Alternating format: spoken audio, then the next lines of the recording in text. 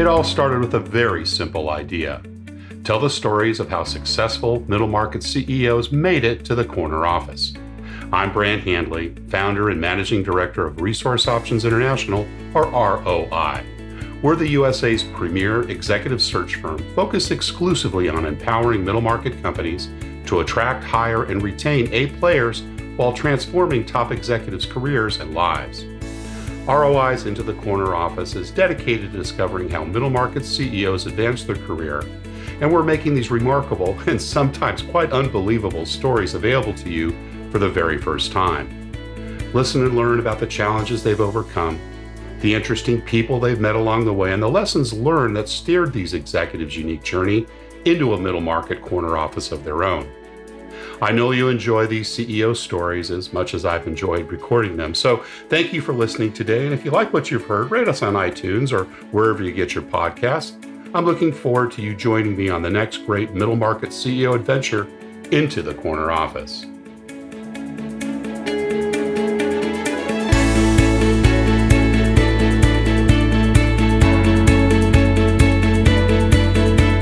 My guest today is CEO Russ Meinhardt.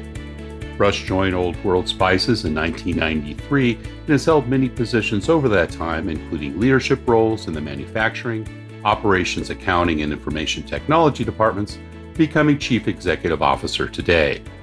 He has extensive experience in building and leading high-performance teams and has developed and cultivated a family-style corporate culture. Russ holds a Bachelor of Business Administration from the University of Missouri and an MBA from Rockhurst University. Russ Meinhardt, welcome into the corner office. Thank you, Brant. Great to have you here today. Well, we like to start, kind of talking about the early years, where you grew up, what was your family life like? Tell us a little bit about that at the beginning of your journey. Yeah, sure. So I grew up on a farm in Missouri. The days started, early. There, 7 days. Yeah, seven. It was 7 days a week. The time was when it was difficult for farmers, and so my parents instilled a strong sense of ethics with me. Hard work, but eventually they provide me an opportunity to discover what I eventually wanted to do. Did you have those morning chores before going to school, and what time actually did you wake up most days?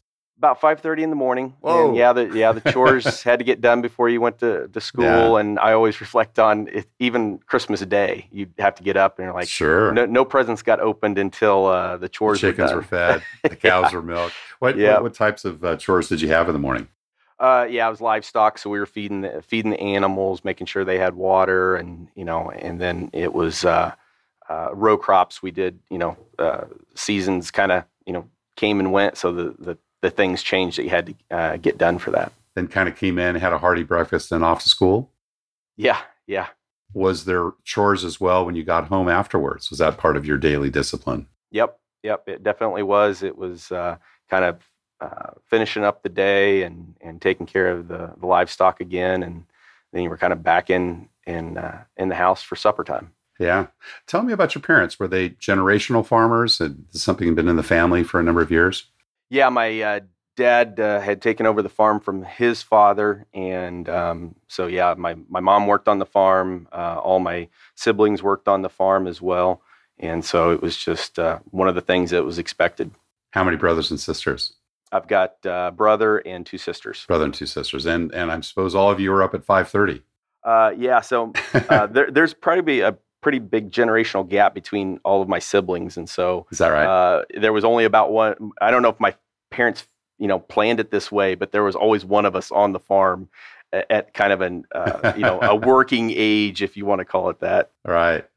And your dad said took over the family farm. Was that several generations back? Had they been farmers for a number of years, and immigrants before that? What was the generational heritage? Yeah, immigrated from Europe, and then just your kind of parents did, or was it grandparents? Grandparents, yeah. Great grandparents immigrated, right. Yeah, great grandparents. So then, my dad's dad, worked the farm as well, and then my dad kind of expanded it. We took over some additional land and did some cash crops as well. And mom and dad, did they have a university degree? Were you the first to do so in your family? I was the first to do so in my family. My brother went into the Navy. My sister got married, and then my other sister, she had gone off and done some like a technical school, but I was really the first one to have the big university degree.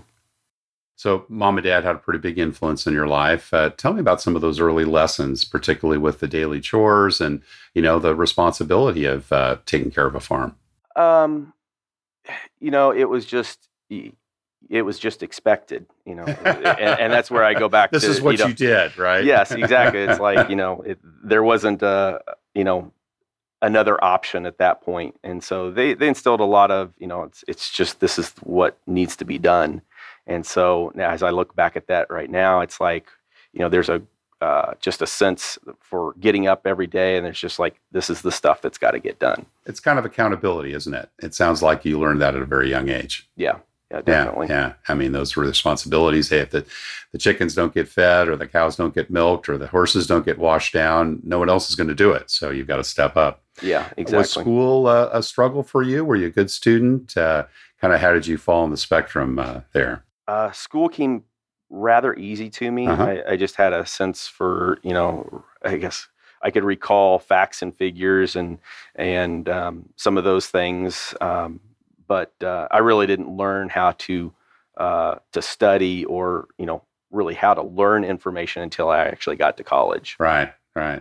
Was it a small school? Was this a small farm community, kind of a K through 12, type of schoolhouse that we have the image of, or was it a more of a metro area you grew up in? It was a small town, kind of county school. So it was rather, big for that small town, but still a really rural area. And then pretty much the same school location from K through 12, or did they have different middle and high schools there?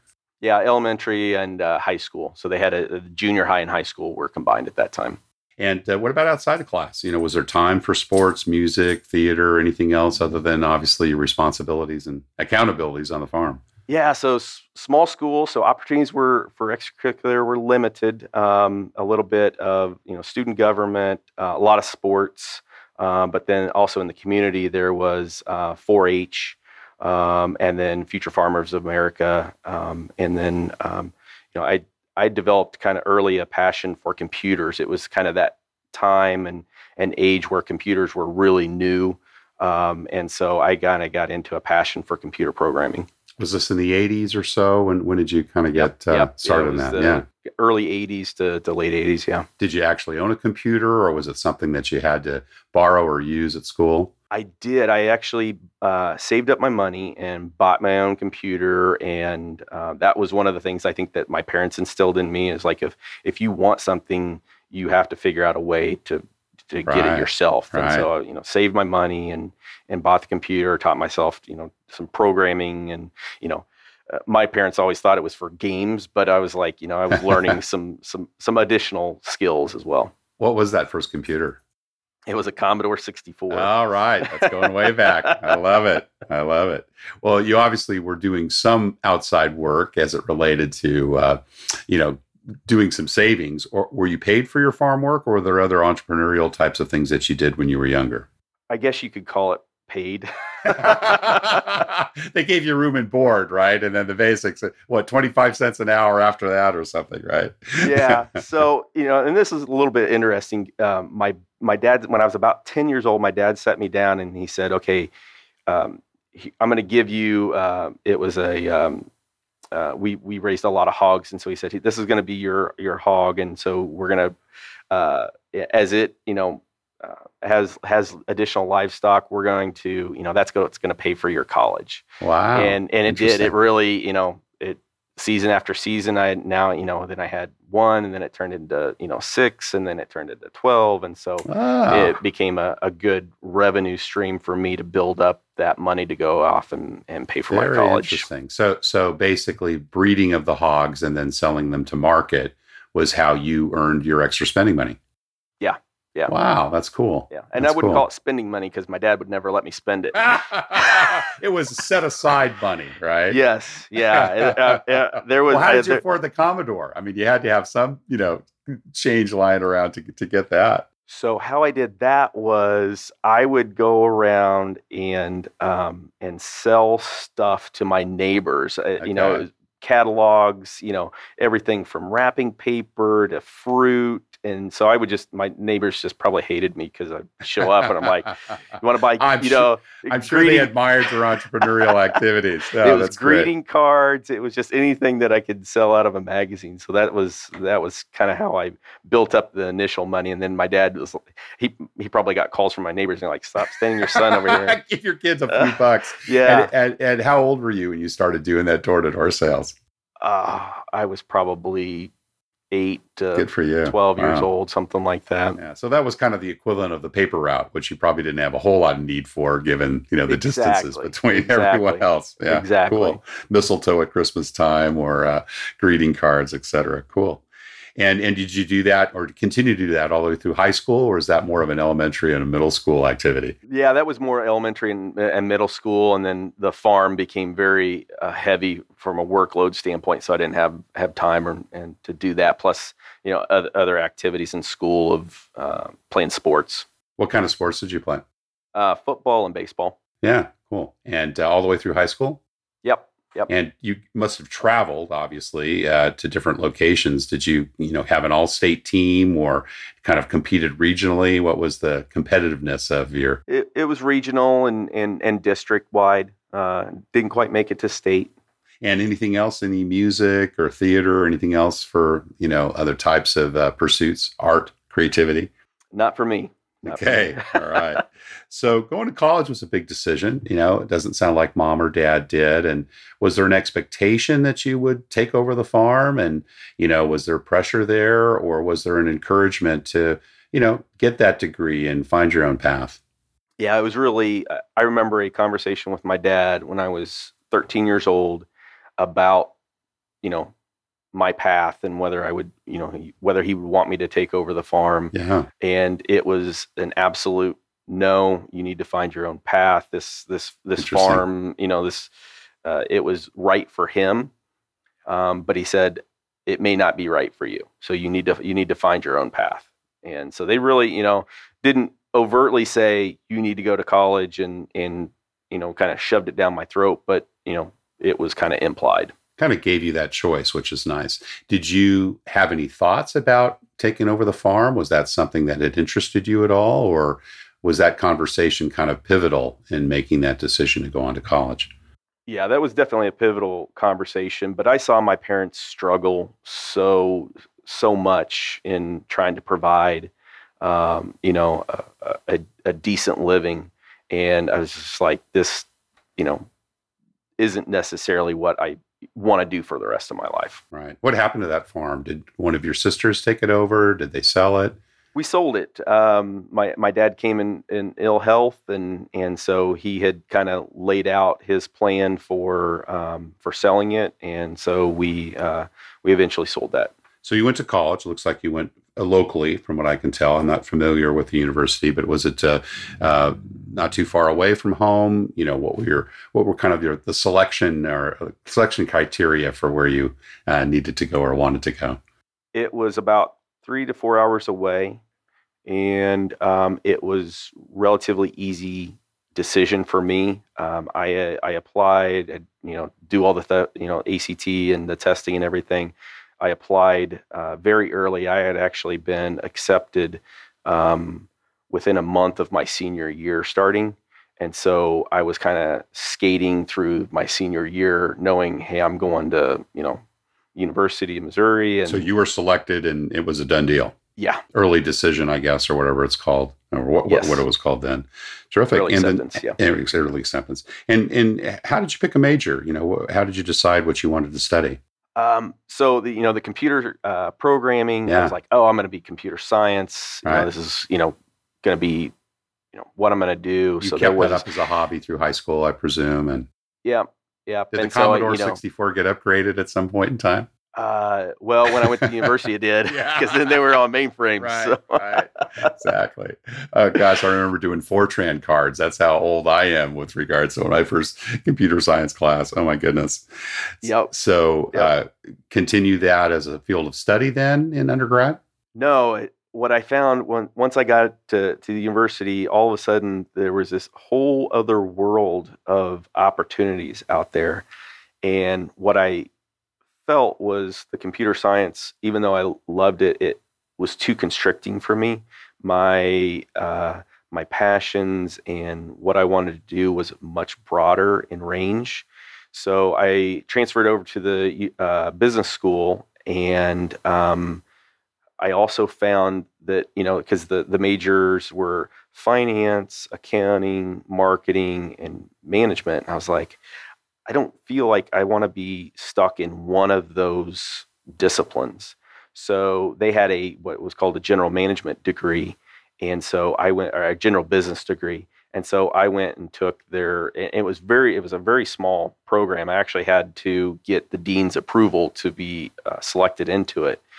And so that's the direction I went. I just went and got a general business degree. So I was taking all the accounting classes, finance, marketing, and management classes, but I wasn't, taking them so deep. So I didn't have a real deep knowledge, but I had a very broad knowledge of all the business acumens. Russ, you mentioned about your passion and, what you wanted to go and what direction was. Tell us a little bit about that in those early days of college.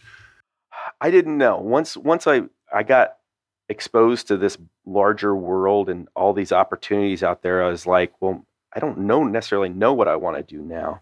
I knew it was in business. I really liked that aspect of it. I had a professor who had some great real world experience, and so he would always share these stories, and I really liked that aspect of it. And it was about he came out of the furniture world, so he talked about how furniture gets made, how it gets shipped, how how you sell these types of things. And so I really liked that aspect of it. So I knew that was kind of what drew me into kind of manufacturing and business, the business world. Was it the stories that he told about his own experience, or was he more of a pure academic? What were some of those things? Yeah, it was less academic, right? Right, and that's what really appealed to me. Real world. Yeah. Awesome. So, any work during college? I'm sure you had to help subsidize costs and so forth, or was it returning to the farm on the weekends and breaks and so forth? What did you do from an outside job standpoint while you were in college, if anything? Yeah, I worked as a bookkeeper for a couple of years. First couple of years, I was lucky. The first couple of years, I just worked off my savings, and then as the years started to gain on me, I had to take a part-time job. Yeah, right. And then you did that. It was right at the university campus there, or somewhere nearby. Yeah, awesome. So, first job out of college, what was that? I worked retail for a department store. Yeah, good experience. Yeah. What were some of the lessons you got from that assignment? A lot of bad lessons. Sometimes those are the best kinds. Yeah, I had a couple bad bosses that just didn't, they would expect you to know what you were supposed to do, and so they didn't really mentor you at all.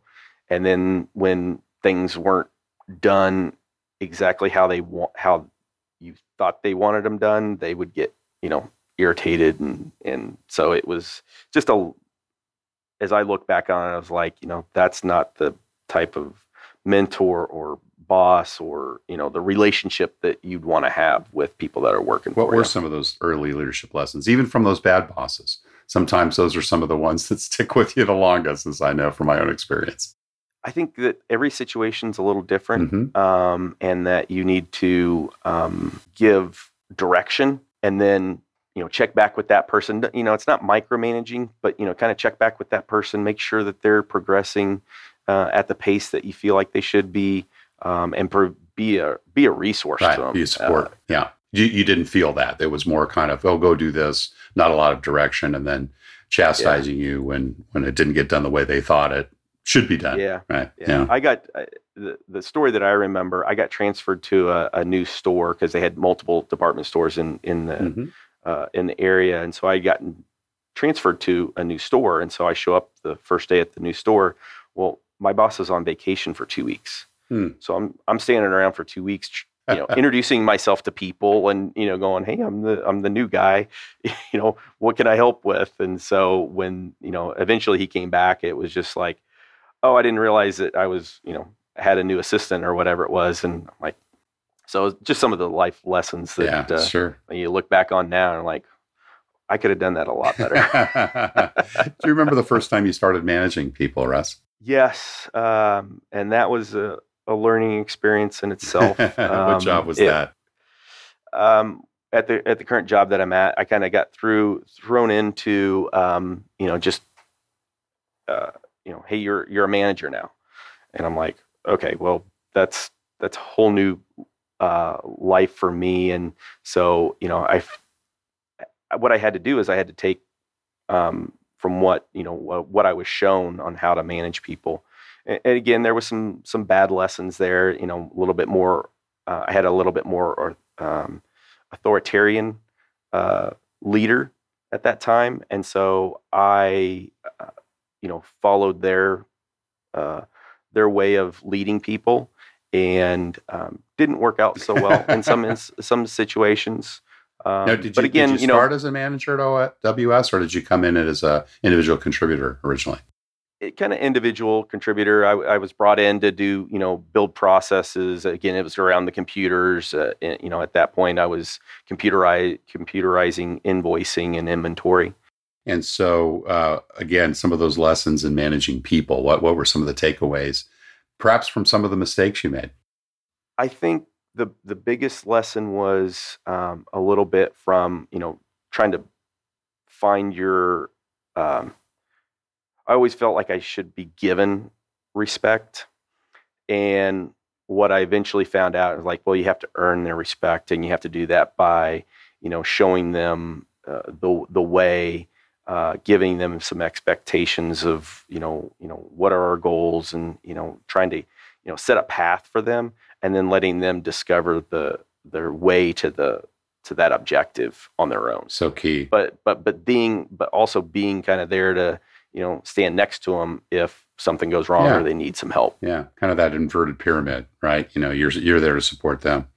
How would you say your leadership style has evolved over time, Russ? I think it has expanded immensely. I look at every situation differently and look at what type of leadership style do I need to utilize for this particular situation, whether it's the people that I'm trying to lead, or it's the situation that dictates the type of leadership that needs to be that would get us to the best outcome. And so it's kind of learning all those different styles of leadership and saying, well, here I need to be a little bit more directive. Here I just need to be a support role. Here I just need to, be maybe a better coach. And so it's just trying to, looking at the situation and going, okay, here's the best model of leadership for the situation. Well, you've had an interesting career in that you've been, almost 25 years, I guess, at the same company, and coming in at an entry level, individual contributor role, and moving through a number of different departments. I was impressed by, all those various experiences. I'm sure that helped prepare you for the top slot and your job in the corner office. What was kind of the influence there? Were you raising your hand for those positions? Was there a mentor? Were you being groomed? Tell us a little bit about that journey through those various departments and various responsibilities. I'm assuming you kind of started in the IT area, right? Or maybe they called it the CS department back then. What was, kind of the original job? And then how did you kind of move through these various departments over that period of time? So we didn't call them departments, we called them hats. And so we wore lots of different hats. And so when, as the business was growing, we saw, it wasn't intentional. There was just, hey, this needs to get accomplished. And I figured out, you call it raising your hand, or you dug in and you've got things done and you learned a lot well, let's double click along on the that. way. Were you asked, or did you volunteer, or were you volunteered? How did that kind of come up? Because it's unusual, to really have worked in so many different departments over a longer period of time. Were you proactive in those roles? Yeah, I was very proactive. So we would see the challenge, or like, this needs to get accomplished. So we would just, figure out a way to get it done. We would, I'd tap into, whether it was a mentor or leader within the organization or outside of the organization, we would network with people people that had, a different sphere of influence or knowledge that maybe we didn't have. And so we would, tap into those types of resources as well. But again, with regards to kind of your advancement, did you feel you were being groomed, or was it really more of a, you were the guy that stepped up and said, no, I'm happy to go help get this done? Yeah, I'd say there was some grooming, kind of some early conversations of, hey, we feel like we can grow this. My background just from a, kind of just a problem solver in general.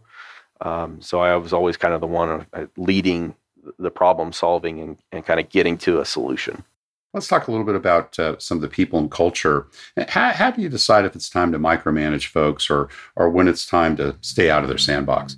I always kind of start out staying out of their sandbox. I've one of the most recent things that I've learned is hire really great people and develop really good teamwork with the people that you hire, because they'll get you a lot farther than if it's just a team of one or just myself. So I really start with staying out of their sandbox, hire really good people and give them the objective and where you want to go, and then let them, direct you down that path. But then you just create some type of, I'm a big process guy, so I'm always got like, well, we're going to do check-ins on Friday, or we're going to do check-ins on Monday, or we're going to have a meeting to kind of bring the team together and develop kind of a framework so that they know, okay, I've got to report back on where we stand with this project or with this customer in this manner. So again, kind of setting that expectation, because before, early in the career, it was just like, well, it was a small team, so we always kind of knew what was going on. But as we've gotten bigger, you've got to set up some frameworks to be able to, for those report backs to come back to you. Right. And if you saw people that really weren't hitting their objectives or their accountability, is that kind of when you'd come up alongside them? Yeah. Or I'd find someone or another resource that could help them along. Yeah. Right. Cool. You've seen, obviously, the company culture evolve over that period of time. Tell us a little bit about that. What are your thoughts on a company culture and building one? Our company culture, it started out as a family company, so that really dictated the culture of the business. But as we've grown over the years, you got more people, you kind of start losing some of that family feel. And so you have to be very intentional about holding on to it. And you do that through being inclusive with everybody. And but we've also seen that there's a need for a little bit of corporate culture as well, in kind of setting up some processes, setting up some guidelines for people to follow, just like having paid time off or vacation time, right? 401k matching, setting up some guidelines for people so they know where they can play and the things that are outside of those guidelines. And how much growth has the company gone through? I mean, when you joined in '93, it was obviously family owned. Approximately how much were sales then, and how big is it now? I don't need exact numbers, but just trying to get a handle on the growth during that period of time. We grew we were less than $1 million in sales, and now we're north of $20 million in sales. Awesome. Yeah. So what would you say is kind of unusual or unique about your company culture today? That we've held on to that family culture. We saw it in some of the early days of really the some explosive growth, you kind of get into some chaos, and so you got to set up some guide rails for people to hey, we're just not going to be everything to everybody. And that's probably some of the other things that we've found as we've tried to hire people. It was always, well, we'll hire people that are like us so that, we don't have to, kind of fit new people into Yeah. And we found that that's probably not, because then you've got the, just kind of yes people, and everybody's just kind of, head down, and there's no creativity. There's a more deeper vertical knowledge that you need within the organization to continue to grow. Right. Cool. When you obviously done that period of time growing from less than $1 million to over $20 million today, there's been a lot of people that have been out of that organization. I'm sure now, and in your higher level assignments, you've been involved in a lot of the hiring and so forth. When you look for people to join OWS, and you want to make bets on them, what are you looking for? What are the kinds of things that you're looking for in people that you invest in? We're looking for passion. Do they have the mindset that this is what they want to do? We're looking for intelligence. Do they have grit when something doesn't go right? Do they have the perseverance to really kind of push through and figure it out? I love that. And get through it. Yeah. And I guess there's a little bit of proactiveness in that as well. Do you look for people who are willing to raise their hand and stand up and take on challenges? Yeah. And we feel like we're responsible for that a little bit, trying to set a path for people within the organization and going, hey, here's where we're going to hire you, and we want you to be the best for that position, but we're also looking for you to kind of, take on some additional responsibilities, maybe additional areas of that will become more important as we solidify our current business and we continue to grow. How do you interview and hire? I mean, I'm sure you're involved in direct report interviewing. There's probably other, key positions within the organization you might have an opportunity to meet with. But how do you kind of conduct yourself? What do you think is important in getting at what it takes to join your company and through the interview process? Yeah. So the interviewing process, I've found that the best thing you can do is understand what you're hiring for. A simple job description, but really you need to fully understand the job requirements, the roles, and the responsibilities, and get that right. What we found is the worst hires that we've made, we didn't spend enough time on the front end going, this is what we need this person to do. And then, I sit down and ask myself questions about the role. What's success look like? What obstacles will they encounter? And just kind of, what's that model candidate really look like? And then, once we start getting, we get that, and then you start bringing people in and start talking to people, it's, that we reinforce that we're hiring for culture fit first. And then, the technical fit is second.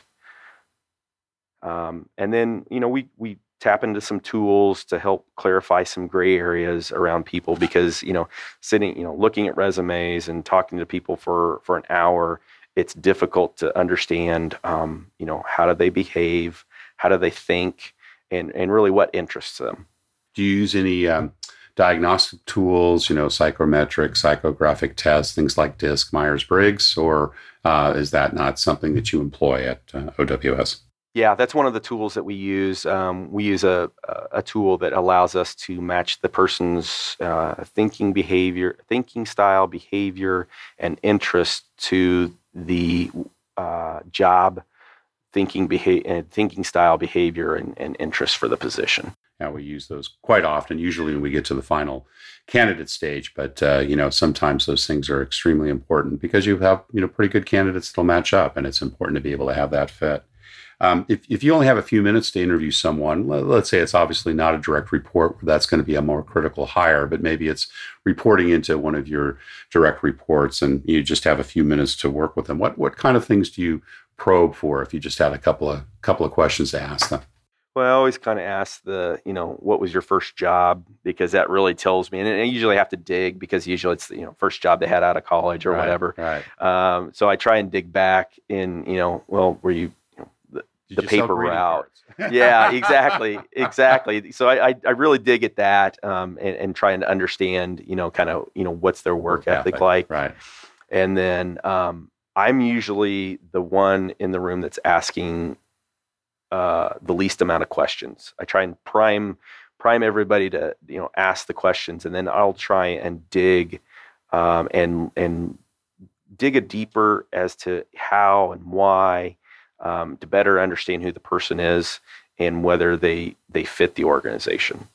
Well, Russ Meinhardt, you've been very, very generous with your time. We appreciate that. We're just coming up to the end here, but we do always like to ask one last question. And, what kind of career and life advice would you give to someone who has their eyes on the corner office, whether they're in middle management or maybe they're C-suite and close to it, or perhaps even if they're starting their career, looking back and, maybe forward with regards to folks that might, want to get into a role like yours someday. What kind of information, what kind of a career advice would you share with them?